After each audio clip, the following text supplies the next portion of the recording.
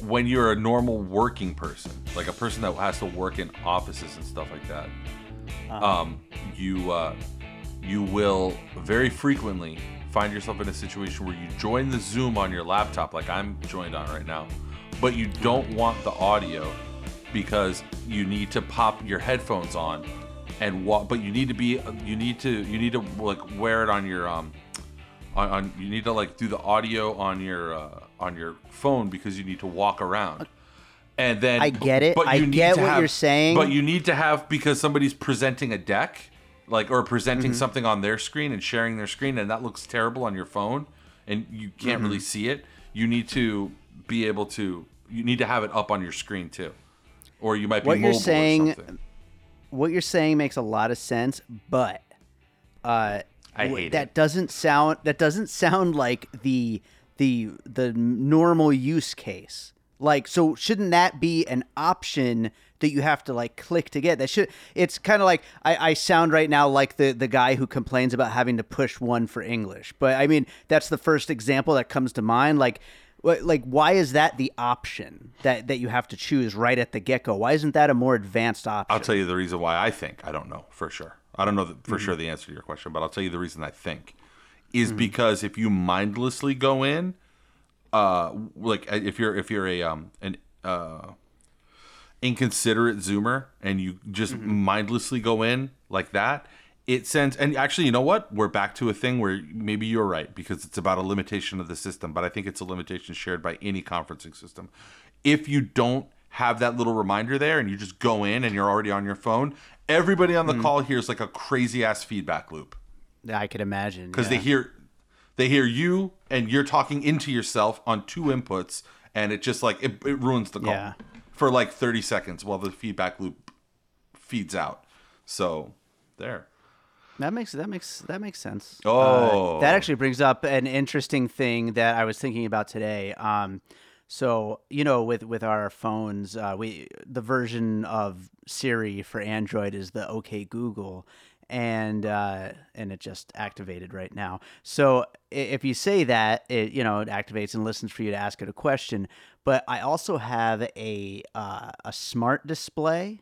I have a one of those little like Alexa style smart speakers, and then my surround sound system for my TV.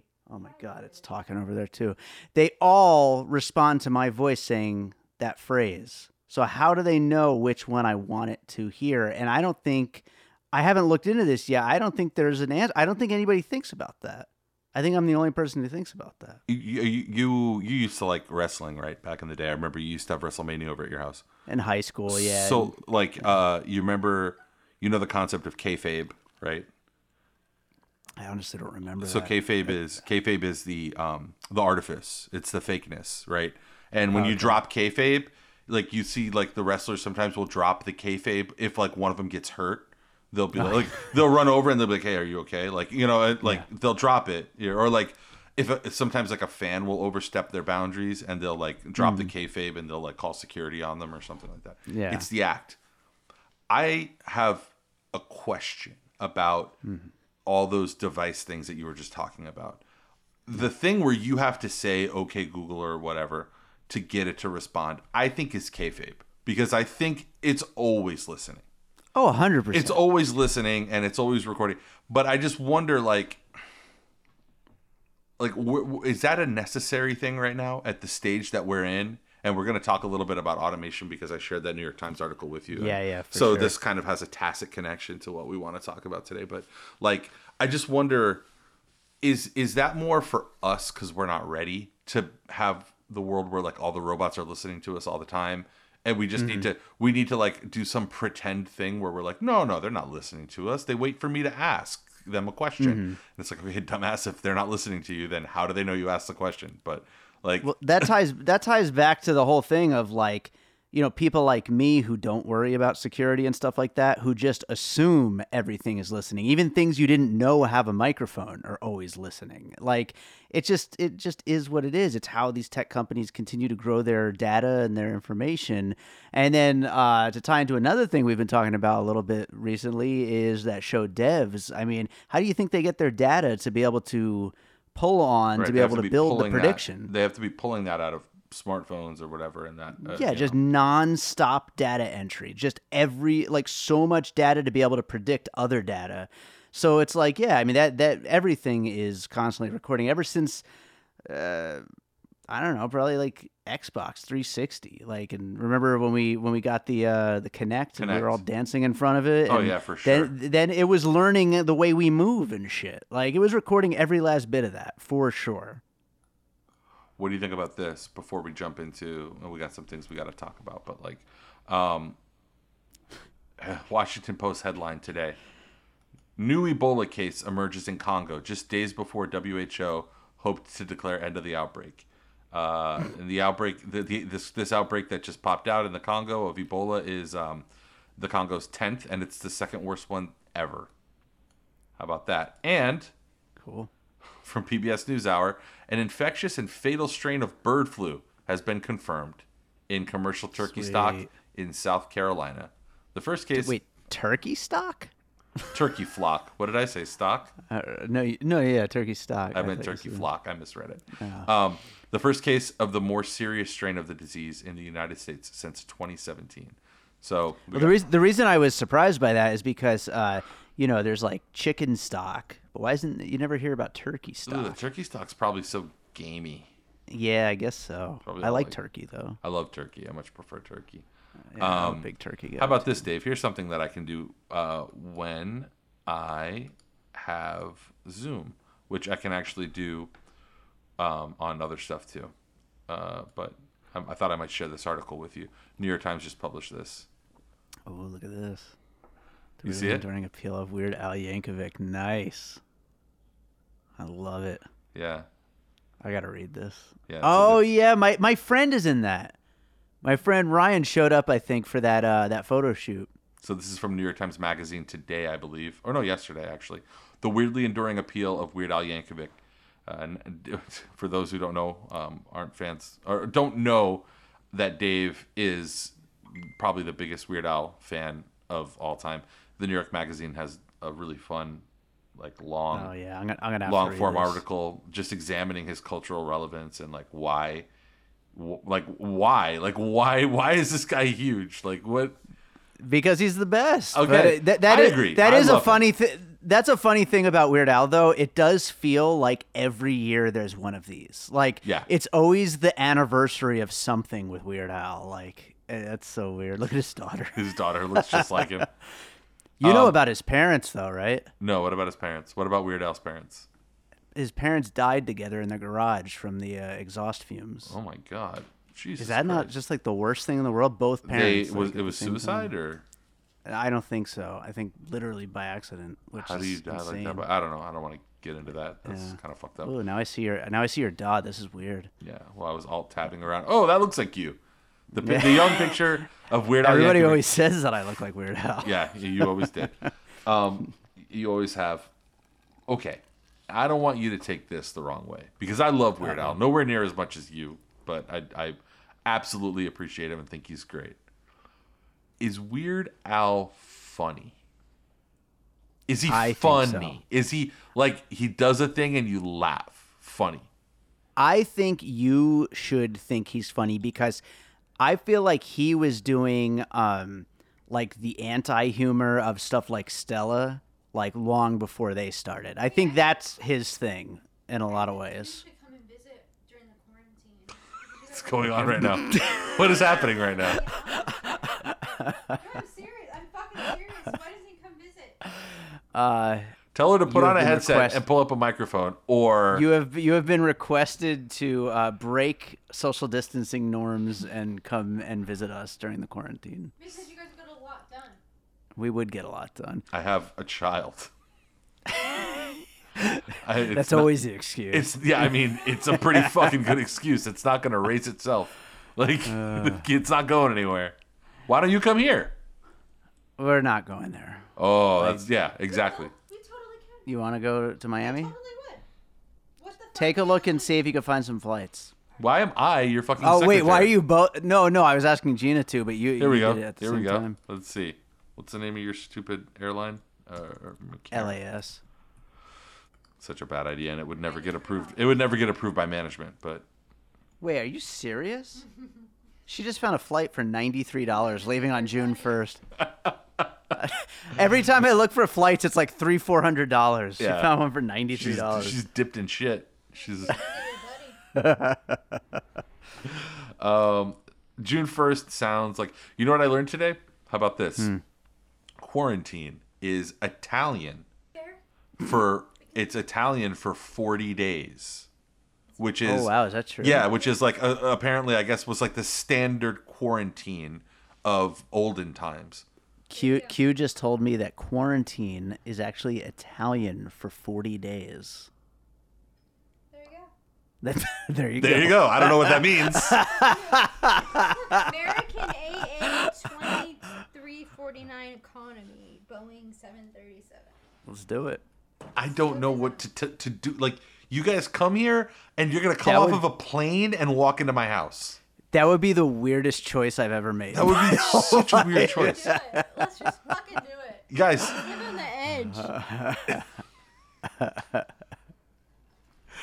edge. come all that way. Strange I'm trying to episode. get him drunk tonight. You guys come all that way to sit outside my house because I don't allow you in. Okay, not to derail the conversation because I did want to Further. talk about Weird Not- Al, but I do want to know, what would we do if me and Gina showed up on June 1st? What, obviously we can't do Are you much, allowed to go but in the apartment? what would we do? I mean, like, I have a kid. If things are still bad like this, I can't let people into the house that have just walked off a plane. Like, I love you guys, but like, Let the Obviously. let the record show that Gina just put her ear up to the microphone. I said we troll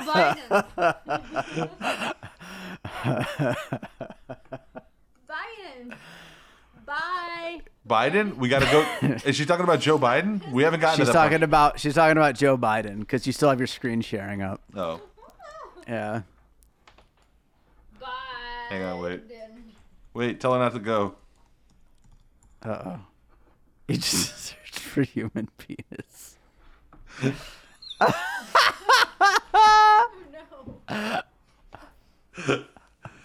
Gina, what were you saying? It looks like your dick. Yeah, it does. It looks all sad. Dick. No, that's uncircumcised right there. Wait, I like that the one part is called a meatus. It's the meatest. A meatus? Oh no, what is this?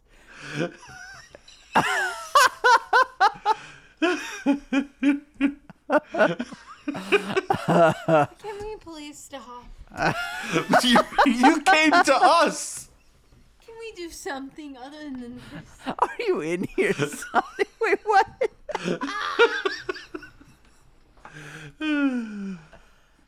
Yeah, I don't know what to tell you, man. You show up here and it's in June 1st. That's really soon from now.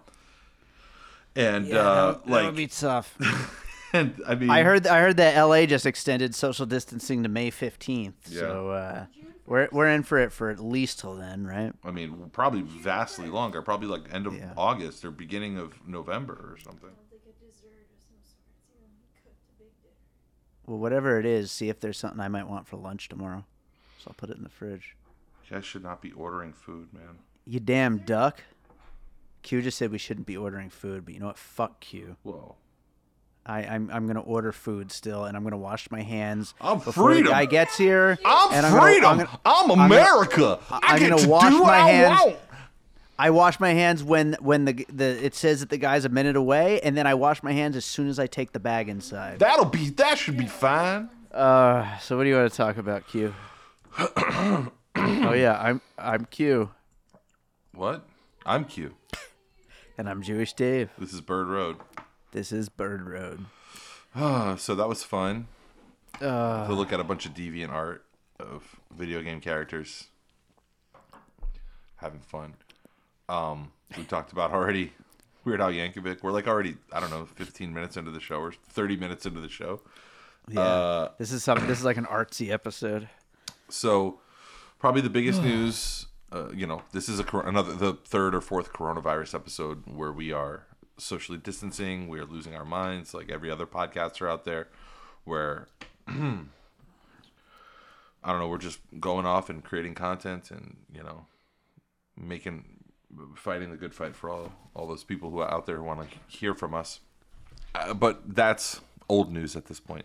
The big news is that on Wednesday, we're recording on Friday. On Wednesday, Bernie Sanders dropped out. I tried to get you to record a special episode. You were too crestfallen to do it. I was a bit crestfallen at the moment. You're absolutely correct. And I don't know. There's really not much more to say about it than that. We always had said that, like, I guess, like, the thing was, like, if Bernie Sanders drops out, it's like that's kind of the end of him, right? Like, good for him, but he's now officially too old to I don't think you can be like 84 and be running for president. I think it's been over for a while, and this has just been it's just sucked. I don't know. When did you have a certain point where you knew that it was going to come to this? What do they call that? The mini Tuesday or whatever, the Tuesday after Super Tuesday. So I guess that would be like March 21st. He had really bad showings, and he had been withstanding just like barrage of bad media, and the media was already coronating Joe Biden, and just like handing it to him, and there was a lot of really shitty things that happened, like all in the margins, all very small. I don't know that Bernie would have won if all things were fair and all things were equal. I don't know that Bernie would have won, but I think a few things would have been a lot closer. Like, I mean, I have sincere doubts about Texas. I have sincere doubts about Massachusetts. I mean, there was obviously the decision by Elizabeth Warren to stay in. And again, we talked about the math before, where like I'm not entirely sure that her dropping out would have actually redounded to his benefit or anything, because I think the people that were left on the Liz Warren train were just the most reprehensible of like identity politics Democrats. Yeah, there were people that were like, it was all like eat, pray, love type, suburban women, and creative directors from fucking Austin, Texas, and shit like that. Sketch comedy cast members. Yeah. Groundlings. She was leading among the ground. She was leading among the groundling caucus demographic. So, yeah, no, it wasn't. I mean, I don't know. It would have been great to clear that one quote unquote progressive person to get like a more clear. I think the bigger problem, and I don't really see people complaining so much about Elizabeth Warren's campaign, because she really, I mean, like, she showed herself. She showed her true colors, and we had an episode way back, I think in January, called "The Mask Is Off" or whatever, where we talked. Right. We talked with Bernie Sanders campaign member Jeff Campbell, and we at that point, I think, were disillusioned by what versus what we thought she was, or what people pretended like to think that she was, sort of a progressive, like a pragmatic Democrat progressive who had some of the right opinions and all these great plans, and was like, electable and a friend to the left. And I mean, we pretty quickly learned that was all bullshit. And it just saves people like us from having to hold out hope for somebody who's not really, going to be part of anything positive in the future. I think it'll be funny if she gets primaried. But anyway, my point in bringing all that up was that I think the bigger story, if you want to make a case of like Bernie got screwed, which again, like I'm saying, even if all things were fair and even and all these factors didn't go against Bernie's campaign, I still am not certain that Bernie would have come close to winning. I think maybe there's a really good chance that only about, of all the people that vote in the Democratic primary, who, by the way, are not representative of the people that vote, but they are the people who vote in the Democratic primary. Of all those people, it might be true that Bernie has like a 45% ceiling. Like, if he ran the perfect campaign and had everything break in his favor, he might just have a 45% ceiling, because there are like 50%, 50 to 55, or I don't know, I'm just pulling those numbers out of my ass, but there's a whole lot of Democrats out there, people who identify as Democrats who are in the center or moderate, or, we use those pejoratives like centrist or moderate or corporate or whatever. But what we really mean is that they're people who don't think that there are better things that are possible, who don't think that, having don't think that like progressive, widely popular legislation or proposals could ever, get past the current or even future iterations of Congress, and that there are just too many. Every idea is too radical, out. too far out there. Yeah, exactly. Yeah, it's too much, and some of them, the more brave or courageous, or at least ones with integrity, will say that they don't agree with the ideas, that they just flat out don't like the idea of Medicare for all. They would prefer some sort of single payer hybrid with, with private insurance, which they'll just come out and say it. There's the Liz Warren crowd who are more along the lines of like, oh, I would love that. It would be great. I mean, it would be wonderful, but it just can't happen right now. And it may not ever happen. We need to take baby steps. And instead of having one huge bill passed, we need to have a whole bunch of bills passed that all equally have zero chance of getting through. So I think that the nuance of what the Sanders campaign was trying to communicate was lost on the majority of the electorate. They all support what we support and what Bernie supports. Almost everybody does in the Democrat aisle, but for varying degrees of Democrats are famous for outsmarting themselves and for coming up with reasons to not vote for the thing that they want and to vote for like watered down versions of the things that they want. I wish Democrats could be a little bit more like Republicans in their like zealous pursuit of exactly what they want and nothing else, and like accepting no substitutes. I wish that we were a little bit less compromising, and that even if we do have popular politicians like Joe Biden, who just kind of was just the last man standing, really didn't really win anything as much as he just outlasted everybody else. Sure. I wish that we were able to pressure them the way that Republicans are able to pressure their, more standard bearer candidates. And, or I wish that we were able to rally with 90% approval and fawning adoration behind the furthest person in our party, the way that Republicans were able to, the way that Donald Trump was able to get 90% of Republican, 90 plus. I've seen ratings of Trump on the Republican side that show 98% approval, from way back in campaigning all the way up until right now, halfway through the last year of his second term. I've seen. I just wish, not even Bernie, because it's not even about Bernie. I wish there was somebody that like 98% of Democrats just fucking loved, and it doesn't exist. Not even Obama. I mean, not even, you would need to have a fresh Obama or something like that.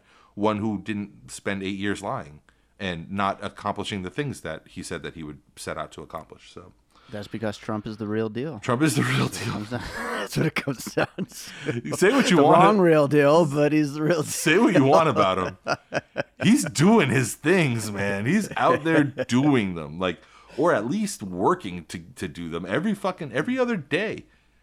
I like, if you read stories about like budgeting and about, the House Appropriations Committees and stuff like that, you'll see that like every other day there's some article where it's like, a new bill was introduced to spay and neuter pets, and as a rider there was like a $5 billion addendum for the border wall, and you're just like, damn, they don't give up. They don't give up on that shit. They're just gonna keep doing that shit, and they're so good. Good for them, man. They're so fucking good. They're so good at that, at being horrible. I just wish that there was somebody on our side that was that good at being good. Like, I don't know. So enough, I don't know. Everybody has a postmortem on the Sanders campaign. We both worked on it. Like, we both put work into it. At least we did, our part. we gave money. I gave money. I mean, like we did what we could. Definitely. So it sucks. It's got to be somebody else in the future. I think that you have to focus on stuff on a local level. And when I say local level, I don't mean down ballot, because if you live in places like, well, not you so much. You've got good down ballot candidates. You could talk to, like, I mean, I'm sure that, for instance, like Amy Villela, friend of the show, Amy Villela, is going to run for something again soon, right? Like, and you're going to have an opportunity to support her and people like her. It's way less likely here. Oh, the last thing on the post-mortem of Sanders' campaign that I'll say before I say like what comes next, I think. But tell me what you think about this. Don't forget the people who helped it happen. Don't forget the people that shat, I should say, because that's like the trendy, funny, cool thing to say, right? It's like, oh, the past tense of shit is shat. But don't forget, and I won't forget, the Debbie McCarcel-Powells, the bunch of Donnas and Debbies down here. Donna Shalala, Debbie Wasserman Schultz, Jose Javier Rodriguez, a bunch of people who are Democrats, elected Democrats here in Miami. I don't know if you have these in Nevada, but it was all over the place. It was mostly concentrated here in Miami or in South Florida, who elected Democrats who while Bernie was killing it, had won 3 out of 4 of the first 4 states. The whole, complete bullshit Fidel Castro's, praising Fidel Castro, praising Cuba story came out. These Democrats stood from the highest mountains that they could and denounced who at the time was the guy who was at the time the front runner for their party. At the time, Bernie was the front runner of the Democratic Party, and all of these people, Debbie McCarcel-Powell, who I supported when she won in 2016, Donna Shalala, who I voted for in 2016, or no, I'm sorry, 2018 for both of those, my bad, and Debbie Wasserman Schultz, who I've never really supported in any real way or voted for, and probably wouldn't, but like, whatever, she's a Democrat too. She's the same. She's supposed to be in the same fucking family. All these local legislators, all of them turned their fucking nose up at Bernie Sanders. A bunch of people that we've had on this show turned their nose up at Bernie Sanders and made the loudest possible repudiation of him that they could. And at the time, again, this guy was the front runner for the Democratic nomination. And if I told you that in context of any other candidate during their primary run, that they were in the driver's seat and that a bunch of elite, loud voices in a battleground state, in one of the most important regions of that battleground state, all in unison denounced the candidate. If I told you what if I told you that all the fucking the Latino? What if I told you that the Latino caucus from the congressional caucus from Southern California in 2008 like denounced Barack Obama for something? Like it would sound like fucking fiction. It would sound made up. And the fact that like I say this from the perspective of somebody who makes a little bit of money. I'm not rich or anything like that, but I make enough that I can donate to candidates, and a lot of those names I just mentioned are people that I've donated to, and you'll be goddamned if you'll fucking find me donating to any of those people again, or having a kind word to say about them on this show, or just in conversations with people, or whatever. Which brings me to my next question. As we look forward, Dave, do you vote for Joe or no?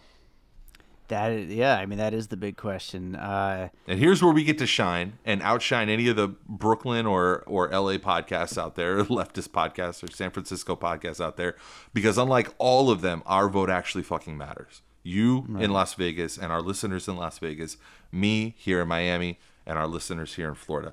Our vote actually makes a difference. There's not a single other leftist podcast out there, except for like maybe Brett and Brian over on Street Fight, who are in Ohio. There's not a single other podcast out there whose votes actually matter. But right. So do you vote for Joe or no?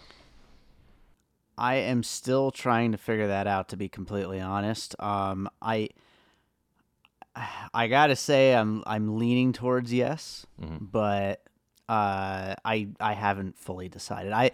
I'm not the undecided voter. I just haven't decided if I'm going to show up. Right. It's not like the traditional undecided. It's whether Yeah. I will definitely show up because I'm sure that there'll be a lot on the ballot that I do want to vote for. I have made the decision that I excuse me, not to keep everybody in suspense as I burp into the microphone, but I have made the decision that I'm not voting for my congressperson Donna Shalala again. I'm not going to vote for her. I urge everybody else not to vote for her. She hasn't done anything. She hasn't helped. And by the way, I feel like that apathy is going to run down ballot in a way that people said that it would happen with Bernie. People were saying like, oh, well, there's going to be, if you nominate Bernie, there's going to be down ballot consequences. There's going to be all those gains from 2018, all those Democrats that swept into Congress. We're going to lose all of them. Well, let me tell you something. I'm not voting for Donna Shalala. Not after what she did. Not after what she represents. The vote blue, no matter who shit, is done. I have no intention of supporting her.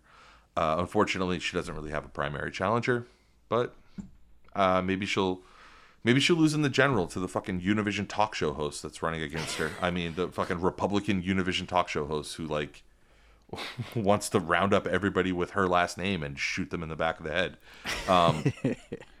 So as far as Biden goes, yeah, I don't think I'm gonna. I think I'll just leave that blank. I think I'll just leave it blank. Unless something changes. He could always earn my vote. There's like 7 months until the fucking election.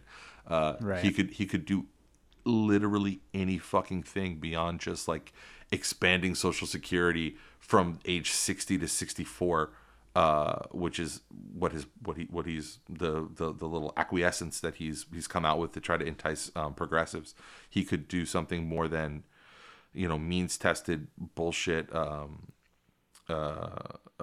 Student loan forgiveness. It doesn't help to put up all these parameters. If there's anything that we're learning about means, I hope that this fucking crisis doesn't go to waste in one way, Dave. I hope people step away knowing and understanding and learning how toxic and horrible means testing is. Because everybody out there, I know a lot of small business people. I work for a small business, and everybody's getting their shit kicked in. Everybody's firing people, letting people go. It's a disaster, and this aid package that they passed has so much means testing built into it, and so much it's so unfeasible and difficult to actually get. Nobody has gotten any of the money yet. It's been months now that people have been talking about this shit. Nobody has gotten any actual fucking money. Nobody has gotten any aid. The only people that have gotten that have received any kind of benefit are the financial institutions, the banks, the lenders, the people who get to handle the money. That's the only. And people don't really even consider that, do they? No, everybody's sitting around waiting for their $1,200 check. In my mind, Right. I have a funny feeling that the way that these things they get passed and then the implementation happens, right?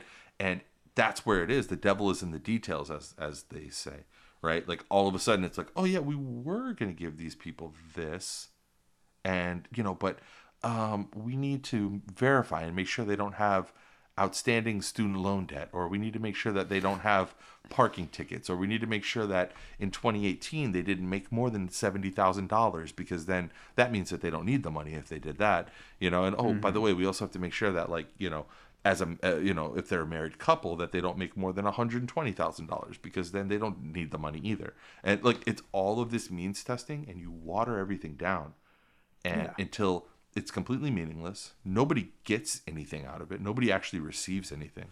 And yeah, it's if anything, if any good can come from this situation, it's that people will start to embrace universal programs. Will put away this weird American thing where it's like, oh yeah, do you deserve it? Show me 40 deserve. Show me 40 pages of paperwork that prove that you deserve this. And it's like, fuck, man, just give it to everybody. It's not like you're gonna go fucking broke. Obviously, what we've seen in the last 2 months is that the government is capable of just printing fucking money, hitting go on the fucking on the money machine, and conjuring it out of nothing. So, yeah. What were we talking about? Yeah, we were talking about stuff. Actually, no. Speaking to what we were talking about, do you think Biden will give you a reason to vote for him? I don't know. I don't think so because he's very beholden to a lot of the the corporate interests that oppose the things that people like me are in favor of. Like Right. it would take a crazy amount of courage for Biden to come out with a you know a program, a proposal, a plank in his platform or whatever, or to hire somebody, because that's always the more important thing, because proposals are bullshit, but who you hire is what matters. That would suggest that he's going to, you know, actually take on climate change and not, you know, acquiesce to all of the, you know, the various energy and carbon interests that, I mean, like, he's owned by those companies. He's owned by those corporations. He's not going to just all of a sudden hire, you know, somebody who's like an actual real, you know, dyed in the wool. He's not going to hire like some great environmentalist to lead his Green New Deal or whatever. Right. That's antithetical. And it's specifically, he's said, to his credit, he's been honest and said he's not going to do that. He's like, I'm not interested in pursuing the Green New Deal. I'm not interested in pursuing Medicare for all. I mean, if he did either of those things, I would think about it. I mean, like, it would be really hard not to, if he pursued any kind of a progressive agenda or showed any kind of interest in setting up a world that's substantively different than the world that we're in right now with Donald Trump. But I haven't seen, apart from Joe. Is there one specific thing that he could change on that would be like the most important for you? If it was just one, Like, you know, like if just magically just one thing, you know, Taco Tuesdays, or I don't know, Yeah, like I that'd don't be know, good. like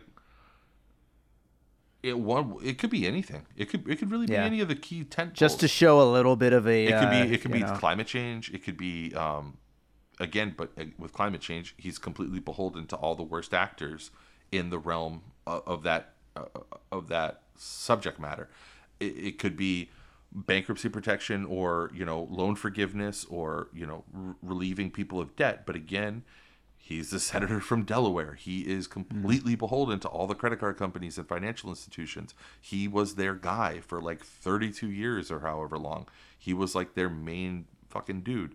It could be the healthcare. It could be Medicare for all. But again, he's beholden to the healthcare industry. He has not found a fucking corporate paymaster that he would say no to.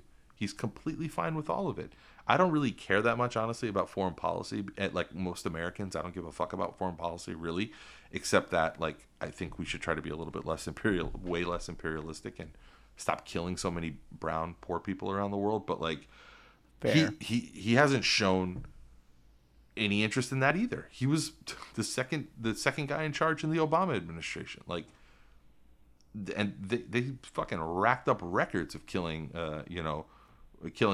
brown poor people in other countries without even having troops on the ground. No. So yeah, I don't know, man. Other than the name changing from Donald Trump to Joe Biden, like, I haven't even heard him come out and say that he would. Maybe he did. If you know, feel free to email me or whatever if I'm wrong. But I haven't even come out and say that I haven't even heard him come out and say that he would do anything different with respect to immigration. Like, have you heard him say that? I haven't.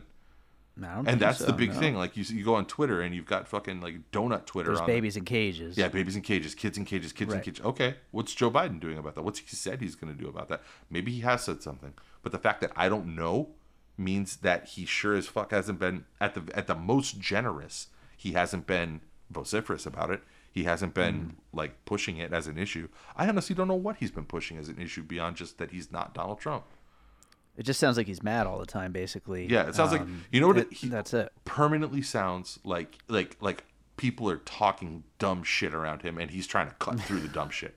He's like, "Hey, look here, look, come here, come on, man, let's come on, let's be serious." Like, that's why he starts every fucking thing. He's like, it's infuriating. I don't see him. He's run probably, I would say, the laziest campaign of anyone I've ever seen run for president.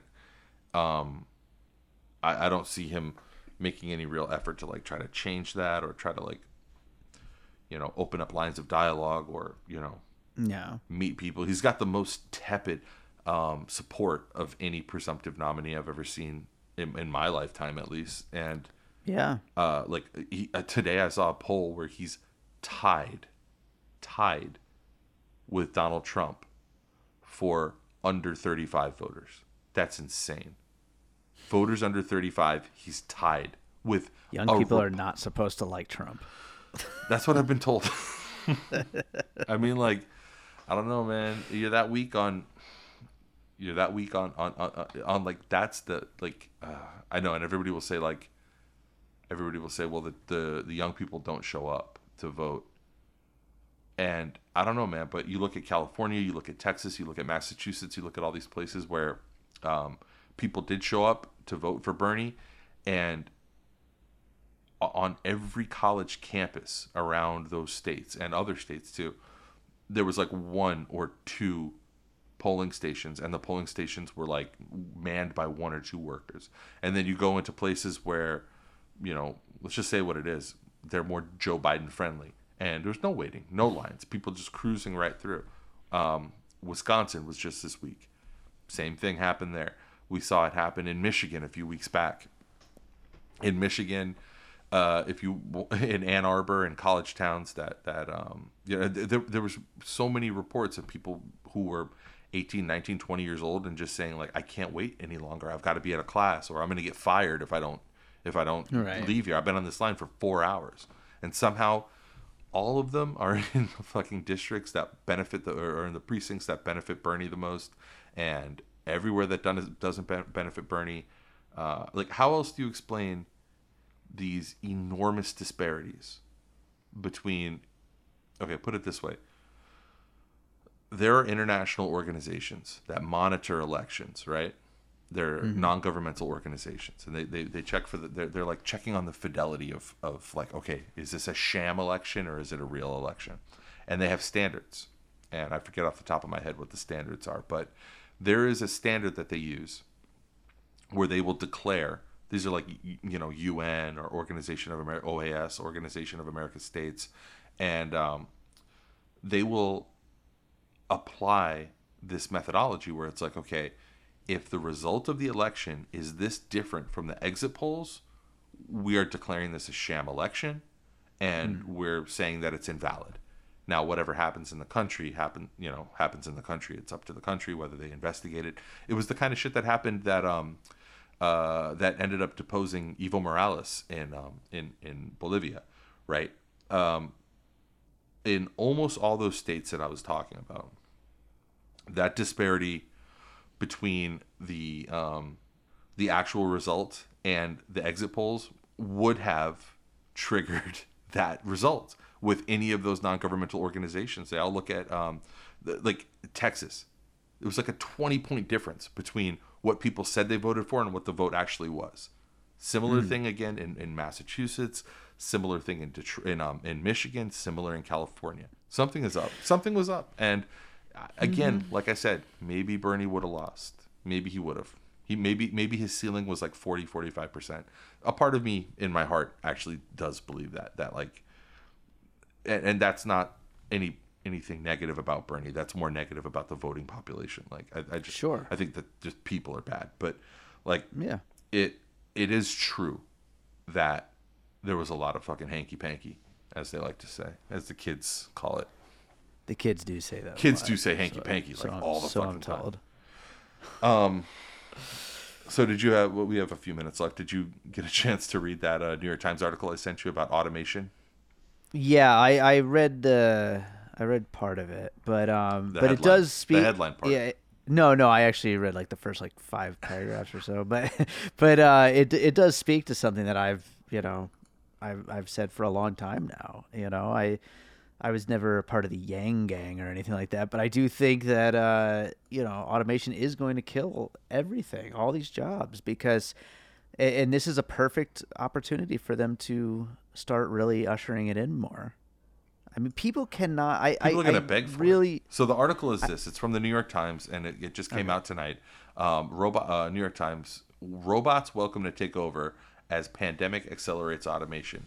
Broad unease about losing jobs to machines could dissipate as people focus on the benefits of minimizing close human contact. And they get into a few anecdotal examples with like recycling factories or recycling plants and grocers and other industries that I guess the point is that they had sort of they had reached like a point of stasis on their efforts to automate their business.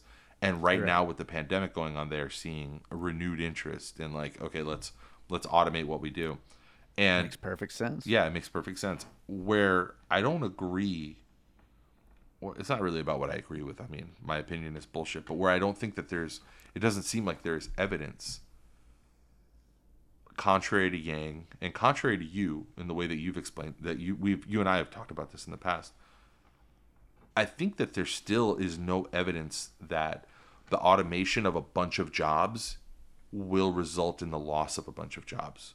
So far, the evidence suggests to this point that automation of a bunch of jobs results in a bunch of different types of new jobs. Mm-hmm. Sure. And my argument to that always, and it still is I don't truly believe, and again, there's no evidence to this necessarily, but I don't believe that people can be trained for those new kinds of jobs. I don't think people, unfortunately, are capable of learning, coding or systems engineering or, even repairing a bot. Like, I don't think people are prepared for that. I don't think, and I'm not trying to speak down to somebody who works at a grocery store or something like that, but I don't think that they're capable of being retrained for that kind of a position. So what do they do in the meantime? So I've got this article, and I mean, I wasn't really, I was just pulling it out of my ass. I'm not even sure if this is the one that I read, but there was a few of these that came out about a year or two ago, and it came out of some studies that were done, and also some, I guess, I don't know what you call it. I guess like not really. What do you call it when like you expect advances in an industry and they sort of don't come? Like, I don't know, a lack of advancement, I guess, in the world of driverless cars. And it is interesting to me, at least, that it seems like the panic, or not panic, but like the projections, the futurists, the people who were saying like, who were heralding the advent of the driverless car 7-8 years ago. Again, this is something that hasn't happened. That people, there were 7 or 8 years ago, people were saying that by the year 2020, we were going to have 50 million Americans out of work because drivers would be replaced by driverless cars. And it's not like 10 million Americans are out of work. It's not like 8 million Americans have been out of work because of this. Literally 0 Americans have been put out of work by driverless cars. It would be one thing if it was like, oh, well, we feared the worst. We feared that those 50 or 60 million Americans would be out of work, and it only ended up being half or a quarter of that number. But, Dave, it hasn't been anybody. This has not gone anywhere. This has not turned. I think that we have, maybe fueled by our like collective cultural obsessions of shit like Westworld and stuff like that. I think that maybe we think we're further along on this AI shit than we actually are. Because like I see the Boston technology videos and all that stuff, or whatever that is, the Boston whatever. Like the dog thing? Yeah, these robots suck. They're not good. Yeah. Like, and no, for sure. They're not really much better than they were 10 years ago. Like, honestly. I never set a time, a timeline in my prediction of that, and I certainly wouldn't now. I'm not going to say, oh, well, it's not yet. It's another 10 years or something like that. I don't know when it's going to be. I just know it is coming, and I think that this is a preview of things to come. And it could be 5-10 years away. It might be a lot longer than that. I don't know. But I can't picture a future in which a human being needs to drive a car for a particular job. I can't picture a future in which a human being needs to wash a dish. Like, why? Why would that need to exist? I can't imagine it. After the big onslaught that we're living through right now of coronavirus, and things sort of like tepidly or cautiously start getting back to whatever the new normal is, right? What things have you given a thought to, like what things that you interact with people for right now that you would prefer to be automated if you had your druthers, if like anything could be automated? Like, I mean, would you want people to be put out of those jobs as a safeguard, because it's like people shouldn't be handling this stuff with their hands that you're putting in your mouth? Maybe it's more sanitary. I don't know. Like, have you thought about how the world should change or something like that? That question makes me feel really elitist, and like I almost don't want to answer it, but it's like everything. Like, why should a person have to do something for me? Like, why shouldn't a person just have the same the same luxury that I do, which right. I'm very fortunate and lucky in my, the life I've, lucked into being born into. But it's like, why shouldn't other people get that? I truly don't see why they shouldn't get that as well. Why somebody has to, deliver me food when a machine can just deliver it. Yeah. Like, I think that we are going to be, like, I think about that a lot too. And I think that we're going to be like the end of our life, the last like 20 years of our life, we're going to get to see, I would say we're like 20 or 30 years away from it right now. Sure. But for the last 20 years of our life, like age 60 to 80 or whatever, we're going to get to be around for a conversation that's going to seem so foreign to us, because it's going to be a conversation about, and we're going to be too old to even care about it anyway, or to really like, for it to really matter. But there's going to be a conversation, I think, among younger people that is like, of what good is work? Like, we've always taken a job as a thing that is virtuous, and that should be, the virtue of it should be taken for granted. Like, you should always be working and grinding and hustling, and you should be having, if you're poor, that means you need 2 jobs, man, because you just got to get out of that hole. Got to work. This ties into your means testing earlier. I mean, it all that ties together so well, Yeah, I think that our brains are incapable of it, because like Joe Biden always talks. We're talking about Joe Biden too. One of his favorite campaign lines, or one of his favorite speech lines, applause lines, is one, and I'm gonna butcher it. I don't want to, but like it's basically like his dad always told him that a job is more than money; it's dignity. Because but like if you follow that old boomer logic, what he's saying is a practical thing, which is like a job is dignity because it allows you to keep your head held high, because you're demonstrating worth and value in society, and you're getting money. Yeah. And that money affords you the ability to tell people to fuck off, or make your own strategic decisions about your career, or move your family around, or make mistakes and and fritter it all away. Like, sure. but whatever, you have dignity, right? Because you're not just begging and with a handout. But like, I don't know, you get to that point that you're talking about where there's only so much work to do by human hands. There's only so much work for human hands to do. And I think that we might have been resistant to that. I know people were resistant to that. And what struck me about this New York Times article is that I think maybe our acceptance of that kind of thing might be accelerated, where there might be people who are a little bit more, no, fuck that. There are going to be a lot of people who are way more accepting and saying like, yeah, sure does suck about all these Uber drivers going out of business, but I don't want a person on my porch anymore. I want a robot to drop, or a drone to drop that shit off for me. Yeah. And I don't know. Like, I feel like we only stayed, like 9/11 changed the country a lot, but we only stayed afraid for about a month or two. Right. We were only scared for a month or two. And that was just in the country. I wonder what coronavirus, which has already killed magnitudes of vastly more. This is so much bigger. Yeah. This is so much fucking bigger. We've talked about that here in this household. I truly believe this is so much bigger. And we have no clue like what a few months from now or a year from now is going to look like. But this is so much bigger, I think. Yeah. We might embrace some really fucked up stuff. I think, I don't know. I don't want to get into all that in this episode, but I do feel like this is like the perfect cooking temperature for totalitarianism.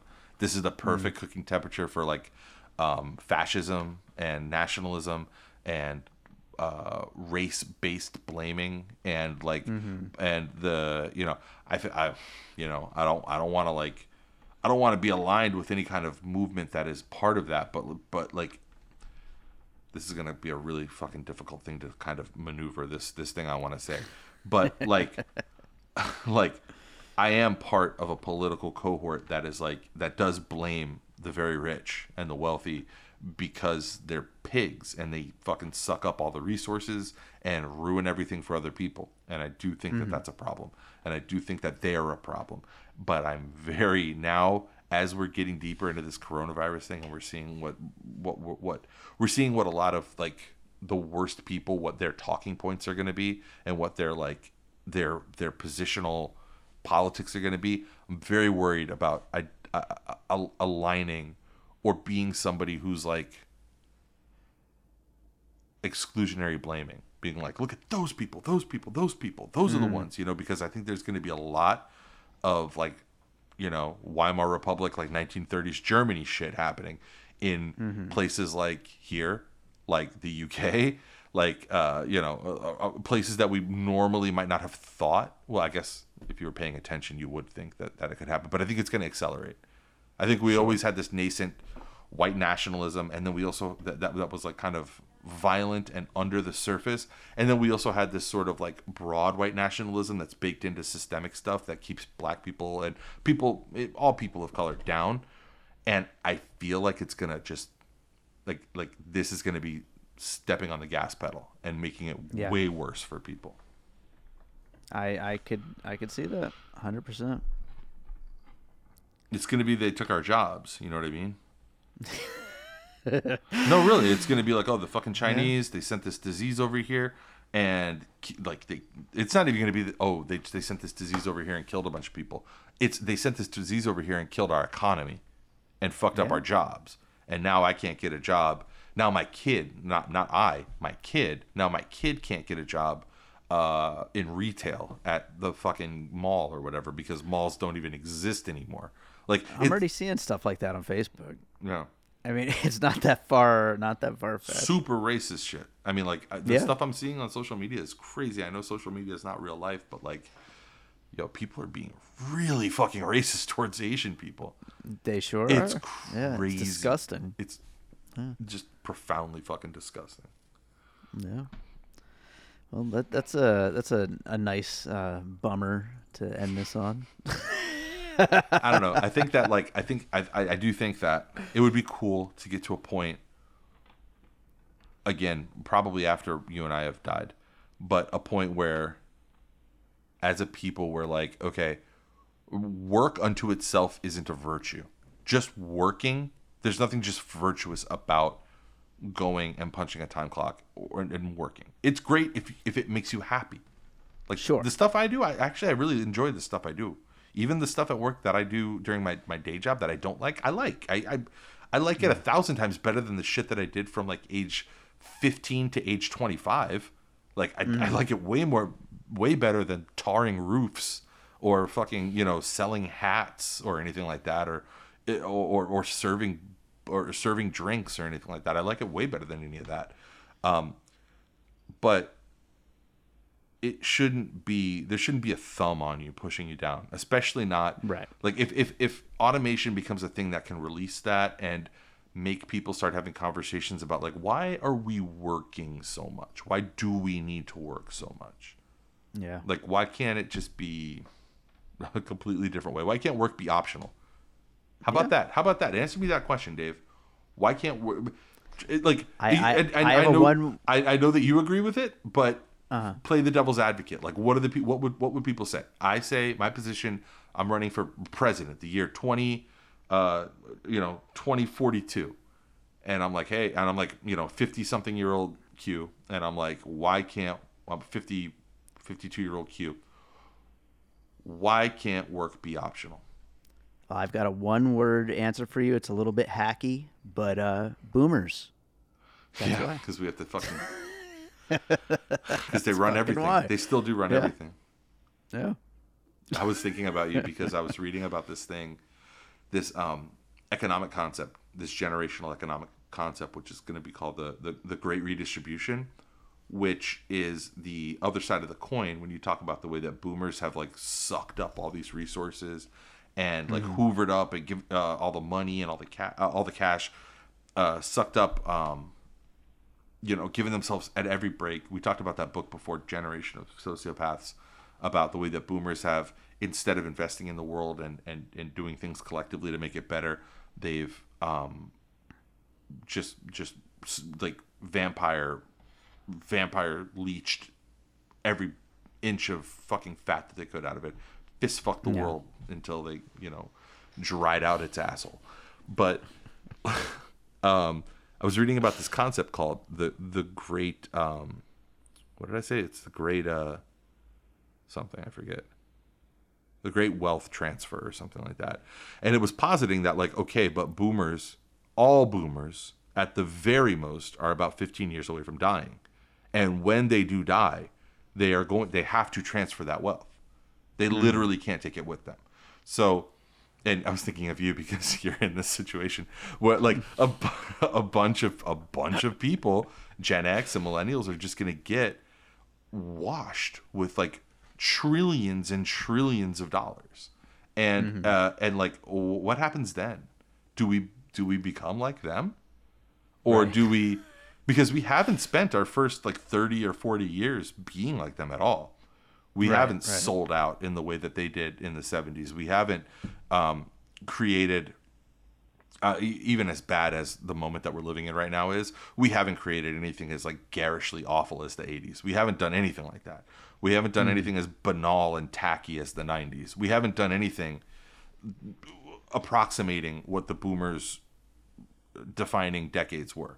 We've been mostly just kind of like sidelined because they've sucked up all the air in the room, and they were such bad parents that like we just kind of had to stumble our way through life to figure shit out. But like, what happens then, I wonder? So maybe that's a hopeful thing to end on. Do we start having those conversations? To your point, I said, what is the thing stopping us? You said boomers. Maybe once they're gone, that downward distribution happens. I think it's fascinating because all that money has to go somewhere. They can't just freeze their heads and stay alive like Futurama forever. They have to die. Right. They have to die. Yeah. Like, they gotta go somewhere. Like, so and then we really do become the future. When we're in our late 50s. When we're in our 60s. I love that all through the life of boomers, the average life expectancy for Americans went up and went up and went up from like 71 to like 79. And now that they're dying and we're the ones that are like up next, the life expectancy's gone down for 3 years in a row. From like it's 70. It was when Trump took office. The average life expectancy for an American was 79, and then it went down to like 78.8, and then it went down to last year. It went down to like 78.5 or something. So like literally shaved half a year off the life of Americans. The shit that these people have done. You got anything you want to promote? Just check out All Rice No Beans on Monday. We're gonna have a special bonus episode that's a crossover with Piecing It Together. Right. So check that out. And of course, more Piecing It Together all over the place. So I want to excuse me. I want to shout out, or actually say a get well to friend of the show Elijah Manley, who's running for District 94 here in Florida, running for state rep. Donate to him. Go to Elijah Manley's website and or follow him on Twitter. I Elijah Manley. He's young and he's tough. He's a strong young kid, but a strong young man, not a kid. But he caught coronavirus. He got it. So I think he's by the time this airs, he might be probably like recovered again because he's a younger guy, and I think he's only like 21, 22 years old. It's for people like him and progressive candidates all over the place who are running, trying to primary shitty Democrats or taking on entrenched Republicans in various parts of the country. The coronavirus is like the worst thing that could happen because their whole strategy, if you're progressive, the whole strategy is like getting out and talking to people and knocking on doors. It's not just like you can't just pay for votes because you don't have money, because there's no money in being a progressive. So that's right. Donate to him if you can, and any other candidates who are of his ilk. And hope you feel better, Elijah.